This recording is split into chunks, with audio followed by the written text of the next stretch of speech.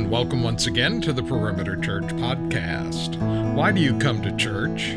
Is it something you've always done, or because you belong to Christ? Teaching team member Bob Cargo continues the series Radical Renewal with this sermon entitled The Risen Christ, which covers Acts chapter 21, verse 18 to chapter 22, verse 29. For more information and to watch or hear other sermons, please visit our website at perimeter.org. Thank you for joining us today.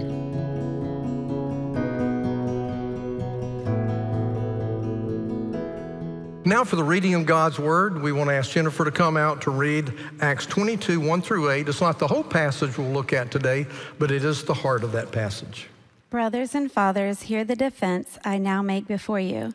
And when they heard that he was addressing them in the Hebrew language, they became even more quiet, and he said, I am a Jew, born in Tarsus in Cilicia, and brought up in this city, educated at the feet of Gamaliel, according to the strict manner of the law of our fathers, being zealous for God, as all of you are this day. I persecuted this way to the death, binding and delivering to prison both men and women, as the high priest and the whole council of elders can bear me witness. From them I received letters to the brothers, and I journeyed toward Damascus to take those who were there and brought them in bonds to Jerusalem to be punished. As I was on my way and drew near to Damascus, about noon, a great light from heaven suddenly shone around me, and I fell to the ground and heard a voice saying to me, Saul, Saul, why are you persecuting me? And I answered, Who are you, Lord? And he said to me, I am Jesus of Nazareth, whom you are persecuting. Acts 22, 1 through 8. Something sort of new we're doing now is to ask God to illumine our hearts as we hear the preaching of His Word. Read aloud with me, please, our prayer of illumination. Father, in the wilderness of our hearts, prepare the way of the Lord. Through your word and by your Spirit, bring life to our barren souls. Lift up every valley, lay low every mountain, and reveal your glory in Christ.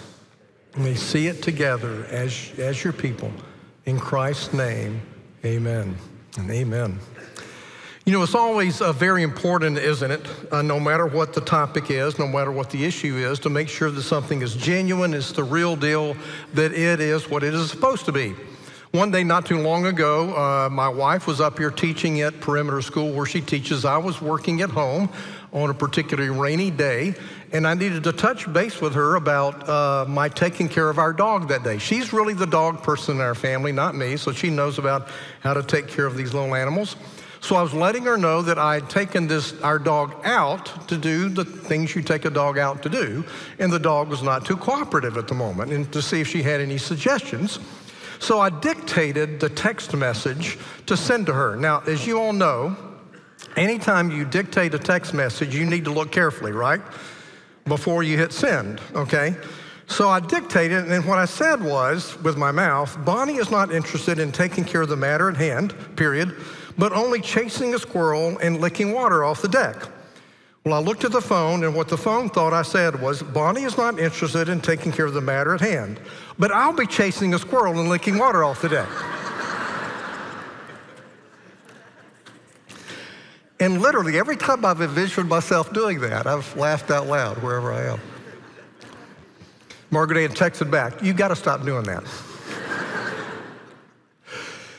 The point is, are things what they're supposed to be, right? Is it what it's supposed to be?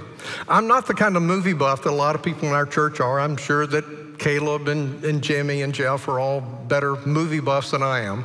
But a movie that came out many years ago I really loved was called Catch Me If You Can. It starred Leonardo DiCaprio and Tom Hanks. And Leonardo DiCaprio played the character, based on a true story, I think, of a young man who, while he was still either a teenager or a young adult, carried off all kinds of deceptions as an airline pilot, as a doctor, the list goes on, all while becoming very proficient at producing counterfeit U.S. currency. And if the way the movie ends, which is somewhat debatable if this is truly the end of his life, so to speak, is that toward the end of his life, after serving time in prison, he lived in the Midwest and for years helped the U.S. government and banks distinguish true currency from counterfeit currency. Now, when it comes to text messages and to money, you want to make sure that what you have is genuine, right? You want to make sure it's the real deal. Well, if there's anything in the world that's most important to make sure that we're genuine about, that is the real deal, it would be what? It would be our own lives, it would be our own hearts, and it would be our profession of faith in Christ. Is my profession of faith in Christ, is it real? Am I the real deal or not? And you know, Scripture has many warnings about this. In fact, at the end of the Sermon on the Mount, Jesus said, "Not everyone who says to me, 'Lord, Lord,' will enter the kingdom of heaven. On that day, that is the day of judgment, many will say, 'Lord, did we not cast out demons in your name and perform miracles in your name and do mighty works in your name?' And Jesus said, 'On that day I'll say to them, depart from me, you who practice lawlessness.'" Now, what kind of lawlessness did he have in mind? Well, it might be what he had warned the scribes and the Pharisees there in the New Testament about. He says, "Scribes, Pharisees, you hypocrites, you're good tithers. You even tithe all these little herbs and spices you grow in your backyard. You're faithful to tithe all of that. But you've neglected the weightier matters of the law." And what would those be? Jesus said they are justice, mercy, and faithfulness. What a warning. The Apostle Paul also in Corinthians said, "Examine yourselves to see if you're of the faith." Test yourselves. It's what we're commanded to do. And the Apostle Paul wrote to his understudy Timothy, said, "Timothy, be aware that there are going to be people out there who have an appearance of godliness, but they've denied the power of it." And by that, I think he meant they have an appearance of truly having faith, but they don't have real faith. We are today in the second week of a renewed part of our sermon series in the book of Acts. The book of Acts is the fifth book of the New Testament. It's the story of the spread of the gospel, beginning with the ascension of Christ when he went back up into heaven and continuing for several decades later and ends with the Apostle Paul imprisoned in Rome. And the title of this whole series is called Radical Renewal. Radical renewal. And I love the graphics that our team has put together here at the church. Why? Because they've highlighted the word new. Radical renewal is about being new. The Bible says if any person is in Christ, if they're in union with Christ, if they've truly been converted, if they're really Christians, the Bible says that person will be what? A new creation. A new creature, a new person. That's what happens. Now, I want you to get the main idea of today's message. I never want you to miss it. So I want to state that main idea of my message in print here on the screen so you'll see it. And I want to state it both negatively and positively. So as a warning, here it would be stated negatively. It says, "There's a great danger of being a churched and religious person who has never encountered the real Jesus. And this kind of religious person is often a reason irreligious people have little to no interest in Christ." But stated positively is a wonderful promise. Here is what it says. "If encountered by the risen Christ, he will change you from the inside out, change where you are going in life, and change what you love to talk about." Would you humor me by reading it aloud with me, please? "If encountered by the risen Christ, he will change you from the inside out, change where you are going in life, and change what you love to talk about." Now, the story of Paul is absolutely unique in many ways. It is very rare in other ways. But in another way, I would suggest to you what happens in the life of Paul is a framework of what happens in the life of every person who is truly a follower of Christ. We're going to look at a bigger story around what was read today for us by Jennifer. We want to look at three things that happened here in the life of Paul, three parts of his story. And I would suggest to you that those three parts of his story are three parts of the story of every person who truly is a follower of Jesus and truly knows him in a personal way. And all three of those focus on the risen Christ. Let me give you a preview of where we're going today. We're going to talk about three things: encountering the risen Christ, following the risen Christ, and talking about the risen Christ. Encountering him, following him, and talking about him. So let's dig in. First of all, encountering the risen Christ. Here in Acts 22, when we read the story of the Apostle Paul, he is the one telling his story. He's telling it to a group of people in Jerusalem, and he's referring back to something that we first see in Acts chapter 9. He was Saul of Tarsus. He was a defender of Judaism. He thought Christianity was destroying Judaism, and so he went out to imprison and to have beaten and maybe even to put to death people who were followers of Jesus. And as he was on his way to Damascus to do exactly that, he is encountered by the risen Christ, and his life is changed. Now, not many people's experiences are as dramatic as Paul's, right? He sees the risen Christ, not his face, but a bright light. He hears an audible voice, which is Jesus talking to him. And he repents and he believes, and his life is changed. And Saul of Tarsus becomes the Apostle Paul. Well, my experience wasn't like that, but I did experience and encounter the risen Christ. For me, it came even as when I was a kid. Through the faithful witness of my family and of my church, I came to understand that I was a sinner, that Jesus had come to live for me and to die for me and to be raised from the dead for me. So one day, I'd been wrestling with these things, and I came home from school. I sat at the edge of my bed, and I simply said something like this: Lord Jesus, I need you. I believe that you died for me. Come into my life, forgive my sins, and make me what you want me to be.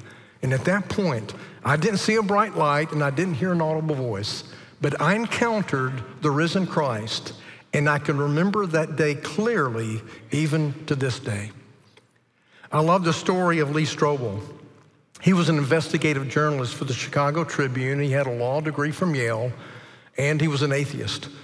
But his wife began to attend a church in Chicagoland, there in the Chicago area, and she was becoming a follower of Jesus, and it made him so mad.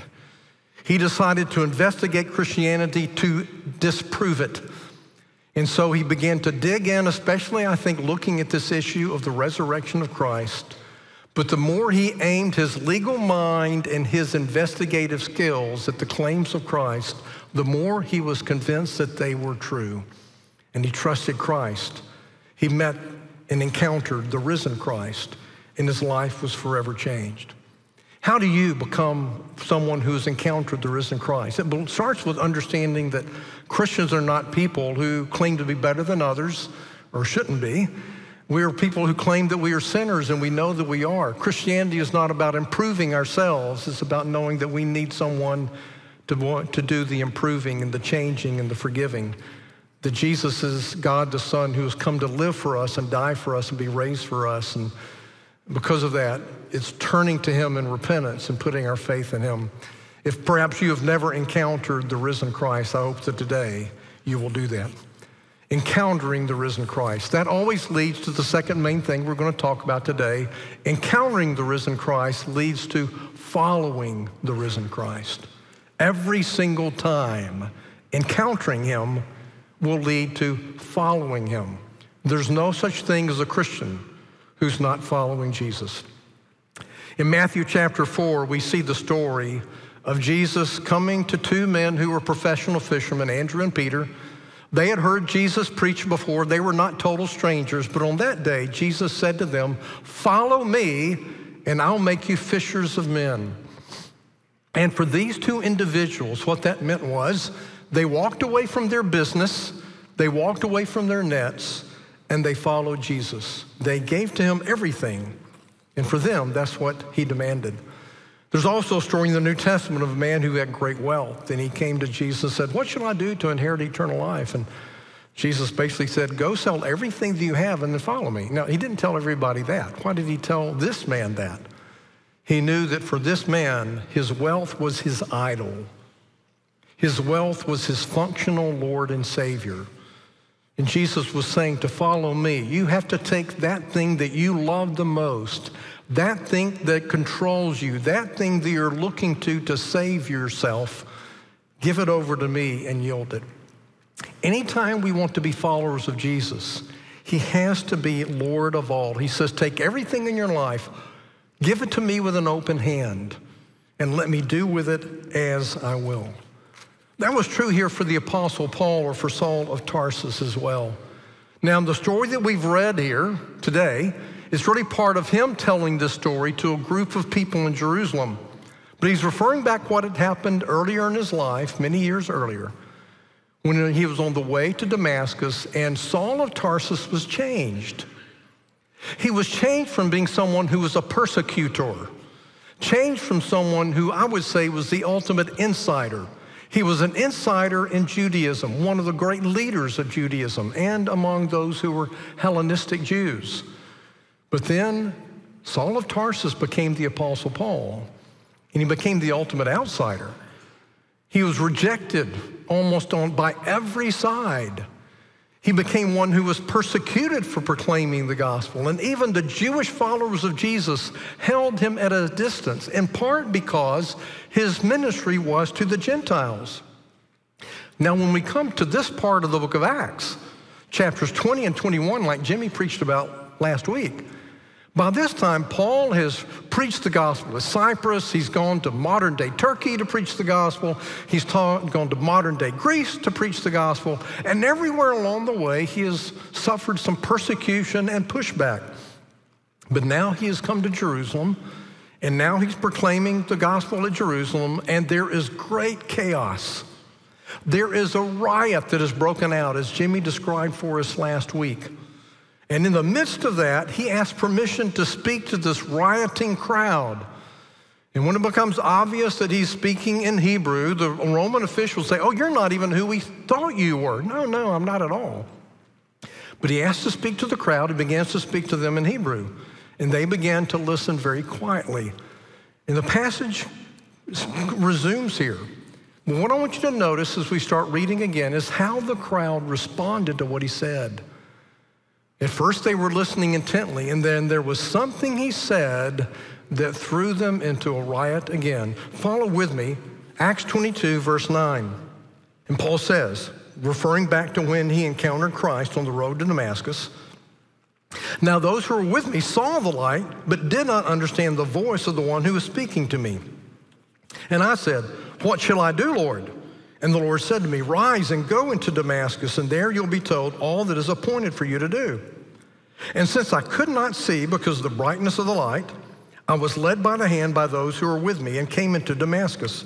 And one Ananias, a devout man according to the law, well spoken of by all the Jews who lived there, came to me and standing by me said to me, Brother Saul, receive your sight. And at that very hour I received my sight and saw him.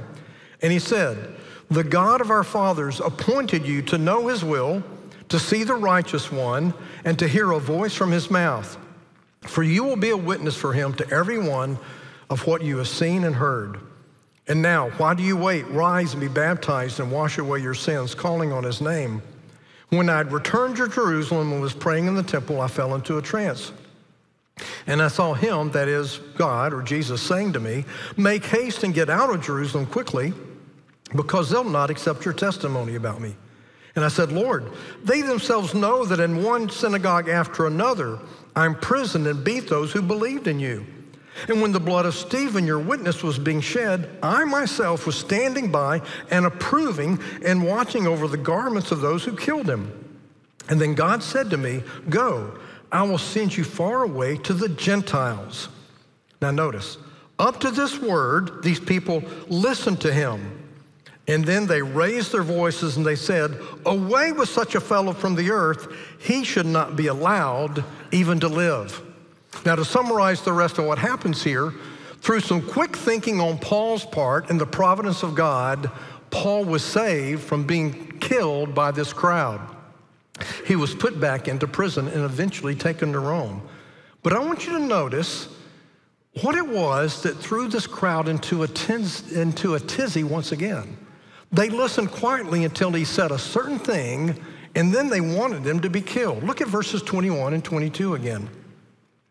God said to me, go, I will send you far away to the Gentiles. This is what he says to the crowd. And up to that point, they listened. But then they raised their voices and basically said, this man needs to die. Now, what is going on here? What is this all about? Well, let me put it this way. For the rich young ruler, the thing that was his Lord was his money. And God demanded that he give that up. Yield it to me. For the Apostle Paul, it was his self-righteousness, the righteousness he thought he would gain through all the good things that he did, through being a good Jew, being the ultimate insider, the man of power. And God said, oh, to be my follower, you have to hold that in your open hand and give it to me. For these Jews that were listening to Jesus proclaim the gospel, it was this: their love of their Jewish culture and of Judaism and their hatred of Gentiles. You see, they listened patiently until they realized what he is saying is we have to love Gentiles. If we're going to be followers of Jesus, Jesus loves Gentiles, and he wants us to love Gentiles. That is something I'm not willing to do. That's the context. That's what's happening here. It reminds me of a story that I heard just a few years ago about Charles Haddon Spurgeon. C.H. Spurgeon was a preacher in London during the middle of the 19th century, probably the greatest preacher of his day. Some would say one of the greatest preachers who's ever lived. And his sermons were bound into books and published, and there were tens of thousands of people in Great Britain and in America who loved reading his sermons. But at one point along the way, C.H. Spurgeon became an outspoken opponent of the African slave trade. And there were a number of professing Christians, a number of churchgoers here in the southern U.S. who began to have gatherings to publicly burn his books and his sermons. And there were those who declared publicly and those who wrote him letters and said, if you ever come to America, we will kill you. We will kill you. What's going on there? There was something that God demanded of them. They had a form of godliness but denied the power of it. They professed faith in Christ, but did not truly know Christ, in my opinion. When God said to them, I'm wanting you to have a faith where you are willing to love me more than your culture and your wealth and your way of life. That's what it means to be my follower. And they said, no, I'm clinching it and I'm bringing it back. When Jesus wants to be Lord of all, he demands that we give everything to him. You see, there are two great themes in the book of Acts. One is that Jesus is Lord and salvation is found only in him. The other great theme of Acts and of the New Testament is that this good news of the gospel is for all people groups.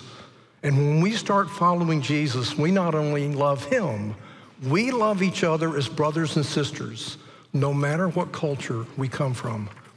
Let me ask you today, are you willing to open your hand to receive that part of the good news of the gospel? That loving Jesus means I will love every image bearer, no matter what culture they're from, and I will love every follower of Jesus as my dear brother and sister, no matter how we're alike and no matter how we are different. He demands to be Lord of all if we're to follow him. Back in my 7th year of pastoring In-Town Community Church, I was given a sabbatical. I really needed that sabbatical in huge ways. Partly because I'd come to a point in my life that being the pastor of that church and seeing that church be wildly successful was the idol of my life. And I can still remember as if it were only a year ago instead of decades ago, sitting in the den of the whole house we were renting in the Orlando area and literally opening my hand to God and saying, God, I will give you my church, I will give you my calling, I will give you my ministry, I will give you my family, I will give you my reputation. Everything is yours. I'm not clutching anything. It all belongs to you. Encountering Jesus always leads to following Jesus. And that means having an open hand with anything and everything in your life. Every day we will fail, right? Every day we will need the cleansing, forgiving, justifying grace of the Lord Jesus Christ. But if we have met him in truth, if we've truly encountered him, then deep down inside, our deepest desire will be this: Lord, I give it all to you. I'll be what you want me to be. I'll do what you want me to do. I am totally yours. Encountering Christ leads to following Christ. And then following Christ leads to the third point of our message today, and that is talking about the risen Christ. If you encounter the risen Christ, he'll lead you to be a follower of the risen Christ. If you're a follower of the risen Christ, you will want to talk about the risen Christ. The Apostle Paul received a call to talk about Christ. You know what? You and I have received a call to talk about the risen Christ. Yeah, the book of Acts is about the preaching of people like Peter and Paul and James and others. But it's also about average, everyday people just talking about the good news of Jesus. I do not think that I have the gift of evangelism, but God has always given me a heart and a willingness to want to talk to others about Christ and to be willing to be trained in how to do this more lovingly and tactfully and winsomely. In fact, the very first sermon I ever preached many years ago was a sermon about the Samaritan woman at the well, and she had met Jesus and how she rushed back to her village to tell the whole village, I've met the Messiah and he's given me the living water. When I led my very first discipleship group when I was still in high school, I was so privileged that 2 of the 4 guys that I discipled were guys that I'd led to faith by sharing the gospel with them. One of the greatest joys in my life in the last few months has been meeting regularly for dinner with a dear friend as he has continued to investigate what it means to be saved by Christ alone and grace alone and faith alone. And nothing in the world brings more joy than this. And here's my point. This is not just for professional Christians. It's not just for pastors. This is for average, everyday people like you. Let me share with you 3 brief stories about people that are not professional Christians, but they love to share their faith. One is the story of a man by the name of Neil. Neil is in his 70s now. Neil is a real estate developer and investor. And he was trained many years ago how to share his faith, has received several different ways of being trained on how to explain the gospel. He thinks the very best training he's ever received is what we offer here at our church called Express Your Faith. And I asked him, how many people do you think you've shared the gospel with? And he said, I have no idea how many people I've shared the gospel with. Can't keep count of it. I said, how many people do you think you've led to faith in Christ? He said, I would think somewhere around 100. That's amazing, and that's wonderful. Let me tell you about the story of a man by the name of Neil. Neil is in his 50s. He's an executive coach. He's not a pastor. He's taken several different kinds of training about evangelism, but is a big, big fan of Express Your Faith. And Neil has said probably through the years, he has shared the gospel with anywhere from 40 to 60 people in person about what it means to follow Christ. And about 16 to 20 of those have made a profession of faith in Christ. And then there's the story of a guy by the name of Jason. Jason's first training about how to share his faith was right here at our church through Express Your Faith. He's received other training as well, especially how to share his faith in a business setting. He is the CEO of a recruiting firm. I asked, how many people have you shared your faith with? He said, maybe 100. How many people have made a profession of faith? He said, at least 3 or 4. But my point is this: God can use you to talk effectively about Jesus if you're willing to be trained and willing to be equipped. I'm not saying that our training is the only training. I'm not saying that our training is the best training for every situation. But God has used our training in the lives of many people. It'll be offered again in October. And I'd encourage you to check it out. What are we talking about here today? What are we saying? Let's land the plane on the message. There's only one Apostle Paul, but his life illustrates this, that the kingdom of God is about radical renewal. Radical renewal is focused on the risen Christ, and is focused on encountering the risen Christ, following the risen Christ, and talking about the risen Christ. Let me ask you, are you aware of this great danger?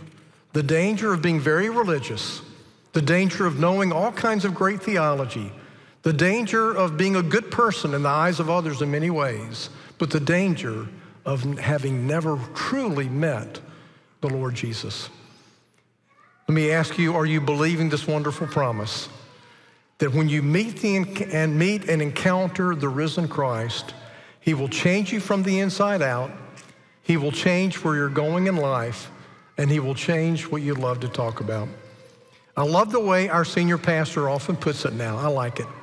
He says, knowing Christ means that you'll start to do things you don't normally do, go places you don't normally go, and talk about things you don't normally talk about. And that's good news. It's good news for the glory of Jesus, and it's good news for you and me. Let's pray as we close. Lord Jesus, we do thank you that it has been by your grace, by your mercy, by your compassion that you have come to us. Oh Lord, even as I pray this, I think about the recent message of Brian Chappell here in our church about your wonderful, amazing mercy. We have been saved by your mercy. And because of that, we want to take the message of your mercy to others. And we want to live in a merciful and gracious way with every brother and sister in Christ. We want to live humbly. Oh Lord, do your work to change our hearts and our lives. Lord, if there would be anyone hearing my voice now, either in person or by way of recording, who has not trusted you, I pray that right now they will say, Lord Jesus, I need you. I know I've rebelled against you. Thank you for living for me, for dying for me, for being raised for me. I trust in you. And Lord, for those of us who have trusted in you, may we afresh and anew today open up our clenched fists. May we hold everything in our lives with an open hand. Lord, you are Lord of all. Every relationship, every habit, every belief, every attitude, every possession, it is all yours. We want to follow you wholeheartedly. And Lord, loose our tongues. Make us willing and eager to talk about the risen Christ, that others would know the mercy we've received. And we pray it all in Jesus' name. Amen. You've been listening to the Perimeter Church Sermon Podcast. Perimeter Church is located at the corner of Highway 141 and Old Alabama Road in Johns Creek, Georgia. Please visit our website at www.perimeter.org for more information, to give us your feedback, and to find other sermons from our teaching team. Thanks for making this podcast a part of your day.